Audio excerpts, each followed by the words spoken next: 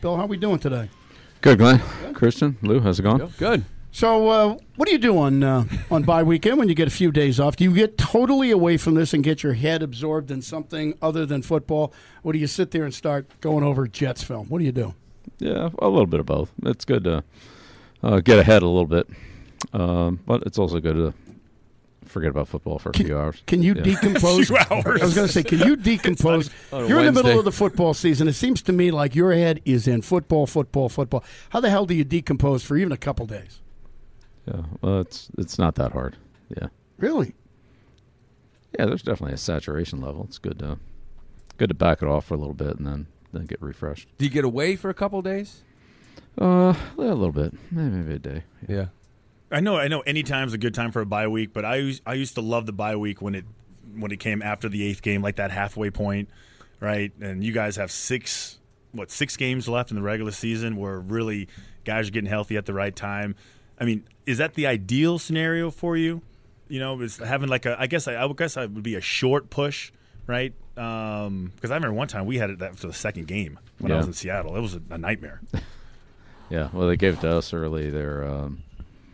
In 2001, they gave it to us the last week. That's right. Have you ever seen a team who has it like? I want to say the San Diego Chargers one year had it. Their first week was a bye week, like years ago. Yeah. So they went 16 straight, went right out of camp, had a bye week, and then what went. Good 6. is that, right? Kind of defeats the purpose, doesn't it? Wait, do you have any control? I mean, No. can you no? They just it's all based Well, on. the only control you have is if you play in the Europe game, then you get it the following week. So when we played Tampa and the Rams in London, we had it the following week. Remember, that was Hurricane Sandy one year, and but you're right. Anytime's a good time. Whenever you get it, you get it. So be happy with it and move on. So the Jets, obviously Jet Week, big week for you guys. But do you, with the extra time, do you spend any time looking ahead, any homework, looking ahead to maybe that following week, or is it all just about the Jets, like an extra week and a half, 2 weeks for the Jets? Well, the way the schedule falls, the Jets have played a couple teams that were going to play. So they played Buffalo last week. We still have them. They played Miami a couple weeks ago. We have them. They played Minnesota. We have them. So there's some crossover games there that as we watch the Jets, we also see somebody else. Do you sit down and watch that Minnesota game last night like the rest of us do, or do you just say, I'll see it later on? I saw some of it, yeah. I lasted till about the middle of the third quarter. That was all I could. Couldn't last longer than that. Did you gain anything from like Chris Collinsworth, like the analysts, like when they're breaking stuff down? You're like, "Ooh, that's a good point." Do you watch it as a fan, or are you critiquing as you go? Yeah, it's hard to TV scout. Occasionally, they give you some good insight. You know, they talk to somebody and maybe they comment on, well, this is how the coach said we were going to do this, or this is how players said we're going to do that. But I'd say for the most part, that's just, as a fan, you're just kind of watching it. So you talked last week about first week of the bye week is getting your own act together, your own team. So getting healthy would be the biggest positive going forward. But what else do you believe is something you need to do here if you're going to be successful and reach your goal? Well, the big thing we want to do is just try to improve, and we can do that in every area. So we've looked at those offensively, defensively, special teams, running game, passing game, fundamentals, tendencies, so forth. So I think we'll take action where we can this week. Some of those things that we looked at won't apply this week. Some of them will, and we'll just take it week by week here. How important is that? We were talking about this earlier. How important is the running game? You had a game in which you took a wide receiver and you used him as a running back because you had injuries. How important is establishing that running game to take the pressure off of Brady and your passing game, to be able to make that defense play honestly, Bill, and open up what we believe is a really potent offense? Well, if you can be successful at it, it's good. I don't personally believe that you do something just to do it, just for the sake of doing it. Our goal is to move the ball and score points. So if we're doing that, if they're all runs or if they're all passes, that doesn't really matter to me as long as we move the ball and score points.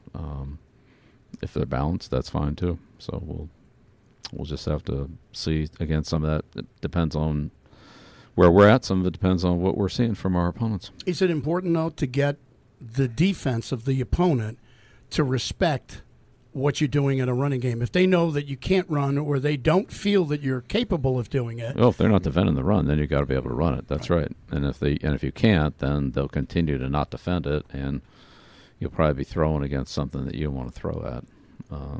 But if they're going to put everybody on the line of scrimmage and have more guys than you can block up there, I don't know how many times you want to run it in there for 1 yard just to say, well, we ran it. I don't really think that is the answer.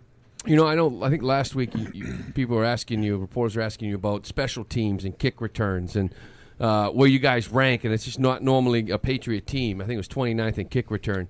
The new rule, not being able to run up, how much of a role is that playing into it versus obviously just being better at it, coaching it up better, but just not being able to run up, is that affecting the kick returns, those guys getting more of a return because of it? Well, I think the rules have affected the return game a little bit, but we're all playing on the same rules, so we have to do a better job of coaching and playing and executing than what we have. But maybe more so in the past, do you think of, well, we got a guy that can kick out of the end zone, let's just do that and start at 25 and go from there? Well, that's again, that's a possible strategy. I would say there's times that we're going to be playing in the next 6 weeks. Well, that just wouldn't be possible Because of weather. Yeah, and I think the last 6 games, well, 5 of the 6 anyway. We played 1 in Miami, but 5 of the 6 are in potentially cold weather days with wind. So that may affect the kicking game more than what it has in some of the previous 10 that we've played. So we'll have to see how that goes. There's no way to predict it, but it's certainly a possibility. Something we have to be more aware of than you would be in your September games. Is that for the special teams? Is it specifically kickoff and kickoff return? Is it one of those situations? Is it more scheme or is it personnel, or is it a mix of the two? No, I think we have enough players. I think we've been good at times. We just haven't been consistent. So we have to coach it better. We have to execute it better. And we're going to be seeing good returners certainly this week with Roberts, but we'll be seeing good returners here all the way through till the end of the season. So our coverage units are going to be challenged every week, which they normally are in the National Football League, but they certainly will be the next 6 weeks. So we'll find out where we're at. When there's no tackling, really at all anymore, and especially how tough it is to, I guess, coach up. How do you? I'm just trying to, how do you coach these guys up as far as just making it work when you can't physically tackle them? Because tagging off is one thing on a guy that's running, a 4.4 or whatever, and actually trying to tackle that guy in space is a whole other thing. Is there a specific way that you guys go about teaching them how to handle those situations? Well, we work on tackling every day, so we work on it, we emphasize it, and we got to do a better job of it. But we work on it every day since first day of training camp, since even in the spring. It's the most important fundamental there is, running and tackling. So we constantly work on those. This is a random question, and I had a debate with this guy about this like last week. Okay, you're the first guy down. You're a gunner or whatever. You're the first guy down on the punt team. Wide open space. Would you throw at a guy and almost burn that guy down just to make the running back, the punt returner, kind of move around and slow down, or would you expect that person to, I guess, break down and try to make a tackle? Like, what's the coaching point there? Throwing at a guy right away like a bullet, like a missile, just to try and see if you can make a play, or should that person break down right beforehand? Well, I think there's a little bit of a gray area there. It depends on how good of a shot you have at the runner. But let's just say you don't. Say he has a little bit of time and space to avoid you. Then what we would want to do is maintain some type of leverage on the runner. So where you're diving at the person would be fine as long as you want to send them like to the sideline. That's right. So if I'm on the right side of you, I want to keep him from going to my right and push him back to the left, because any teammates that I have, if they see me over there, they kind of expect me to hold that leverage. And if I lose it, then they've committed to another spot, and now I've lost what I have, and now who takes that over? So I was technically right. Oh, there on you the, go. yeah, Of course. yeah. Well, you did say it was a gray area. I though. said dive. I'd like to hear what the other guy said in this I know, argument. it doesn't matter. That might pay off. People have been asking you about ball distribution because it looks a little bit different than what we've seen in the past. You've always said that Tom Brady throws to the open guy. There are certain things in certain way that we play, but we want to go to the open guy. Do you feel to this point that's the way the ball has been distributed, or is that something that you feel needs to be improved on? Well, I think we can do better in every area: running game, passing game, run defense, pass defense, special teams. So we've addressed everything, looked at everything, and talked to each of our players about areas that they can improve in. And hopefully we'll have more production in the passing game. Hopefully we'll have more production in the running game. Hopefully we'll score more points. Is there a guy so far, just call it the midway point, that's lived up to expectations or actually exceeded your expectations based on what you thought they were capable of doing when the season started? I don't know. I haven't really thought about that, Christian. I'd say right now what our mentality is wherever anybody is right now, coaches, players, whatever their role is, let's try to move past it and move into higher ground. Let's try to improve by 5-10%. Each one of us, all 70 of us, including the coaches and practice squad players, 75, however many it is. Let's all of us try to improve 5-10%. What can we do better? How can we contribute more or contribute at a higher level than we're contributing right now? And I think if we all do that, the team will benefit greatly. So, Coach, Matt Patricia had his team coach outside in the snow, and the next 5 games are all indoors. You guys is different. You guys have to perform in that weather. But when you go out and practice in bad weather rather than, say, indoors, is it more than just preparing for cold weather? Do you do that, too, to test your guys, like mentally, kind of to find out, guys, I don't want to hear you make complaining, bitching, making excuses? Is that part of the reasons why you would do something like that as well? Well, the majority of our games are outdoors, Lou, so whatever the conditions are, they are. We can't control them. So if we practice in them, I think eventually we're going to play in them. I don't know when. It might be this week. It might be next week. It might be next year. Again, those things are not that easily predictable, but at some point we're going to face wind. We're going to face cold. We're going to face heat. We're going to face the sun. We're going to have to, we're going to have to deal with all those conditions. So we go out there and practice in them. Whenever they come up, then we're ready for them.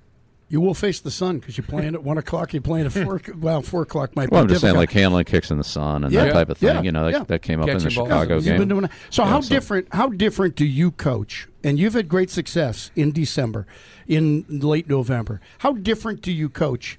Because you're playing against, in the cold weather, and you might be playing against some teams that are not accustomed to playing in the cold weather. How different do you coach in this weather as opposed to earlier in the season? Well, sometimes the weather affects what you can or can't do, so you have to take that into consideration.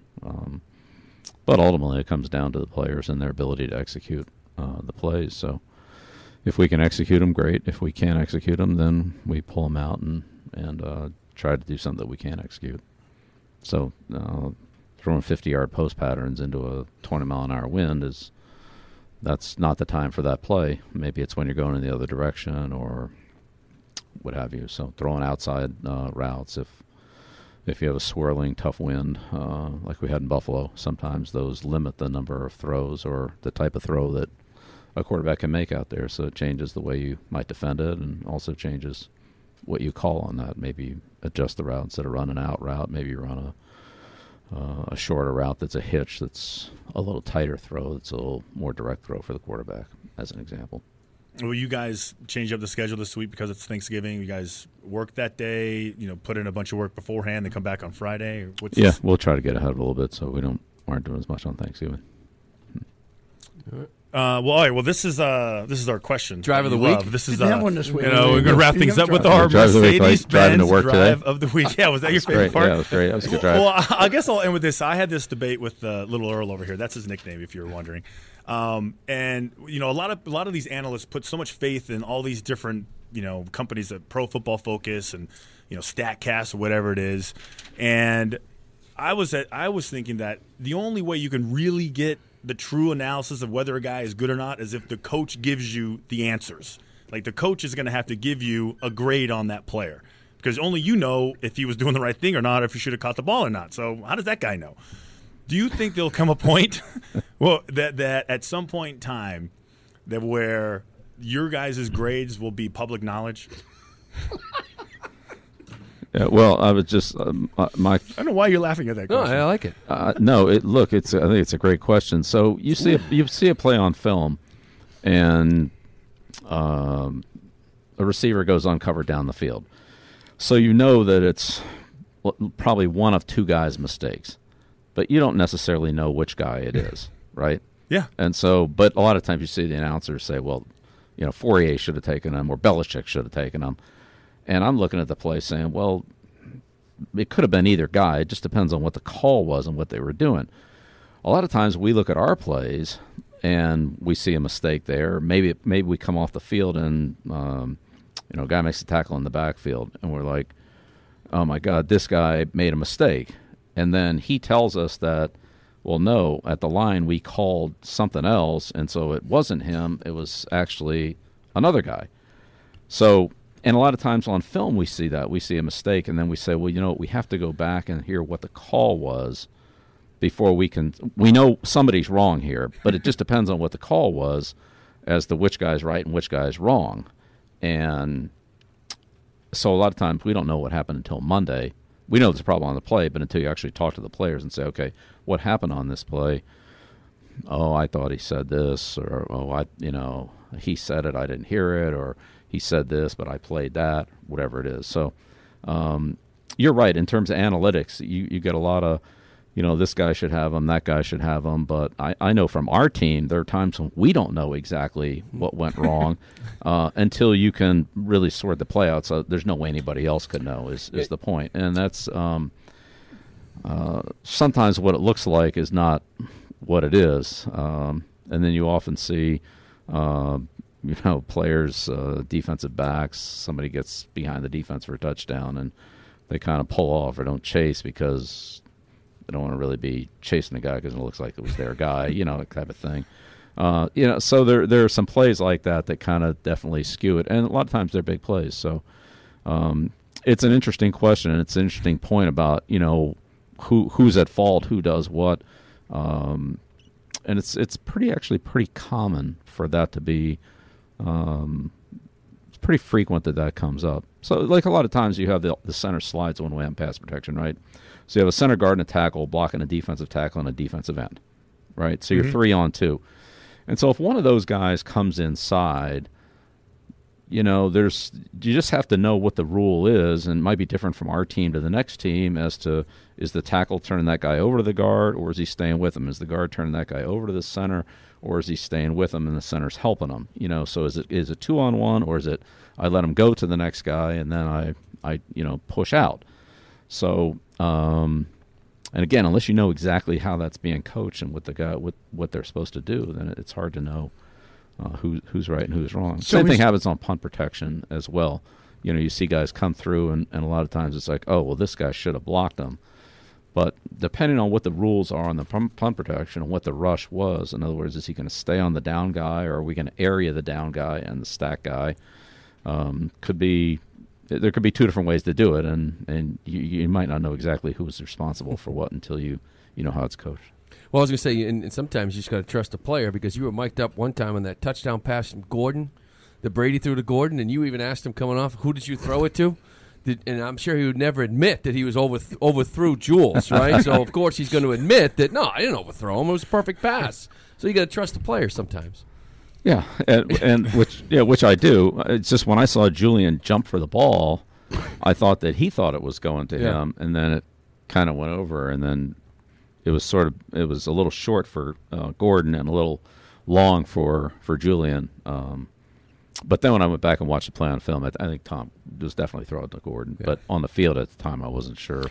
I mean, it's unusual to have two guys open like that. You're hoping for one, and luckily we had two there. So we in the media, we get it wrong all the time because we don't know exactly what the specific assignments are. Glenn, we get it wrong too. We're watching another team on film, and we've watched all their plays, and we're still at times not sure exactly who was supposed to do what. But I'll say this, if you see a certain player involved in multiple plays like that, it doesn't really matter what it was supposed to be. It's probably they're just going to have problems with it because, a certain player is involved in multiple mistakes. Whatever the call was, that, you just want to keep putting the stress on that that player, maybe that combination of players. For example, when you have linebackers that are moving out into combinations with defensive backs, a lot of times the linebackers, because he's not a defensive back and he's not in there with the defensive backs all the time, and he's involved in a 3-on-3 or a 4-on-3 situation, sometimes he'll make the mistake. Whereas if it was 3 DBs or 4 DBs, they'd have a better line of communication or better anticipation of what the call was going to be, how to handle it. So Christian wants to solve all the inequities in the world, and what he wants you to do is, you as a coach, instead of having report cards by the media, he wants you to give a report card in each player, even the negative grades. I'm not sure you're going to do that. Is that safe to say? You're not doing that? I mean, I know, Christian, you've sat in a lot of those meetings, and sometimes you kind of run into conflict as a coach where you look at the play and, all right, so let's say defensively, the end, he sort of does his job. The tackle sort of does his job. Linebacker sort of does his job. The linebacker sort of does his job, and they gain 6 yards. And you're like, wait a minute. Like, they're kind of doing what they're supposed to do. Like, there's nobody here that's really bad, but they just gained 6 yards. And, we can't have, every play can't gain 6 yards and everybody does their job, right? So then there's got to be a little bit higher standard of, what's a high grade or what's an acceptable grade and what isn't. And that's a fine line. It really is, because the players can go out there and do their job, and then they could do a great job of it. They could do a solid job, or it could be, it's not perfect, but it's kind of okay. And then, of course, there's the obvious one that it's just, it's you get beat. Disaster. That's well. So and we all get beat. So that's. But I'd say there's a gradation in there between, grade to, A, B, and C, let's call it. So, maybe C's a passing grade, but are you really going to win playing C football? B is good, might be good enough sometimes. A, you're looking at that, but it's hard to get straight A's out there. I mean, you got some other A players too. So the grading part of it's a fine line. It really is. Does each coach grade differently? Sure. Well, or do you give them a template? So this is the way, so you can evaluate them, right? Yeah. Well, I think each let's call it minus is, has a comment with it so that you can identify, again, well, maybe this was a minus, but I might look at it and say, well, it wasn't really that bad. I mean, he didn't quite get it the way, but he's trying, and it was, just one of those things that, whatever happened. But it didn't go. And then there are other ones that are they're just bad plays, or they're really, really good plays. But all I'm saying is there's a lot of gray in there between some pluses and minuses, and between, how players are graded. And you get these organizations that grade all the players. And to me, I'm thinking to myself, I mean, I have a hard time grading the players, and I know what the call is. There are other things that happen on the field that override that by a lot. And until you know what those are, you can't really grade accurately. You ever had a guy with a perfect score? Well, look, if you're a corner, you might only be involved in 5 plays a game. I mean, it's not like you're playing nose tackle. Game ball, perfect score. But it's not my fault. They're scared of me, Coach. They won't throw my way. Yeah, sometimes there no opportunities. Yeah. Something. So if there's some players that are involved in a lot of plays. Middle linebacker or a center or guard. I mean, every single play goes through them, and then there are other plays. You have defensive ends. I mean, if the ball runs one way, the other guys, unless they run a reverse, I mean, the other guy's really not that involved in it. He has a responsibility to do. But if you're the backside corner or backside receiver, I mean, you've seen a receiver grades. Like, how do you get a minus as a receiver? Drop the ball. I mean, that's about it. Otherwise, if you run your 10-yard route or run your 15-yard route or whatever it is, then, well, you've kind of, done your assignment. So, if you drop the ball, then obviously that's a minus. But so I'm just saying there's a difference between, and so really a lot of those plays are, let's call them zeros. I mean, they're really not gradable plays. You want the plays, what's the grade on the plays where the player's actually involved in the play? So for corners and wide receivers, their opportunities are a lot less than for interior linemen, linebackers, guys like that, quarterback. I mean, on a running play, unless he misses the handoff or something, I mean, he's really not really. He could screw the play up. I'm not saying that, but generally speaking, that play now belongs to the runner. That's a passing play, and then that play belongs to the quarterback. So when you get one of those ex-players have told us, no names, that you like to show video to everybody. Are there certain guys that you know that you can play the video and that player is going to learn from it and improve? And there are other guys that you're a little bit concerned that if you show it in front of everybody else, as opposed to maybe sitting and talking to them privately? Well, I think that's a great question, Glenn. I think that's a great question, and I think the answer to that question is, if you have a team of 11 people on a particular play, and something goes wrong on that play, right? Then, how look? There's the one person who made a mistake, but there's 10 other people too that you're also coaching. So when something goes wrong on a play like that, your immediate reaction of, if you're one of the 11 players on the field, is, did I do something wrong? Should I have been there? Should I have had that? Should I have done this? And so I think there's a lot to be said to making sure that we understand who made the mistake.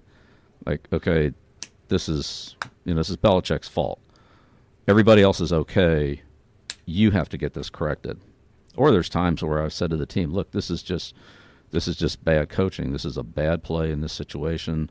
I'm not going to call this again. This is my fault. Just forget about this one. Okay, this is on me. All right, let's move forward here. And I'm not going to call this again in that situation. I put you in a bad spot. That's just as bad coaching.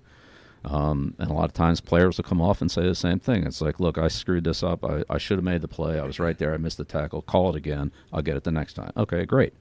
And then there are the ones that sometimes are a little bit harder to determine. Well, I was doing what I thought I was supposed to do. Next guy's doing what he thought he's supposed to do. Next guy's doing what he's supposed to do, and they gain 15 yards. Well, there's something wrong. We have to fix that. And so if I just take one guy over in a corner and say, hey, look, you just do this, well, then what about the other 10 guys? Do they know that we have the problem fixed? Or because if you don't identify what's happened wrong, then a lot of times another player will try to make an adjustment. So they run the same play again. Now he makes an adjustment because he does something different than he did the last time because he thinks it was wrong.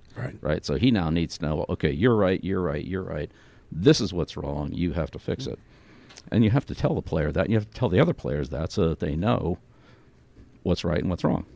So was he sensitive? When you, I'm sorry. Of course not. No, you weren't sensitive. No, I think I only messed up on one thing. One thing? I think it was one thing. You played the whole the whole thing. You fell down that one time. No, that's been well documented. Thank you again for bringing it up. Okay. I appreciate that. We got the video if you want to see it. Okay, thank you again for retweeting it. That makes me feel good inside.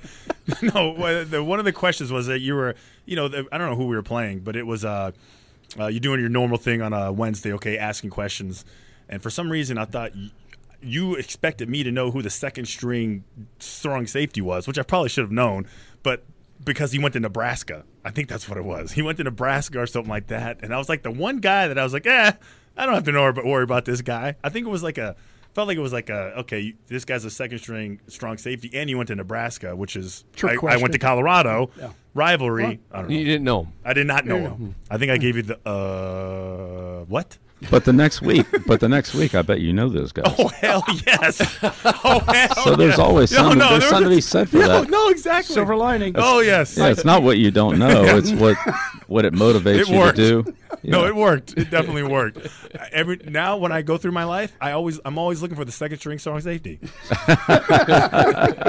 Did you read your? I got to finish this off. All right, so that was the question / drive of the week. See you next week, Bill. Have a happy Thanksgiving. All right, Happy Thanksgiving. Same to you, listeners. Yep. Thanks. See you. Bill Belichick, right here on OMF.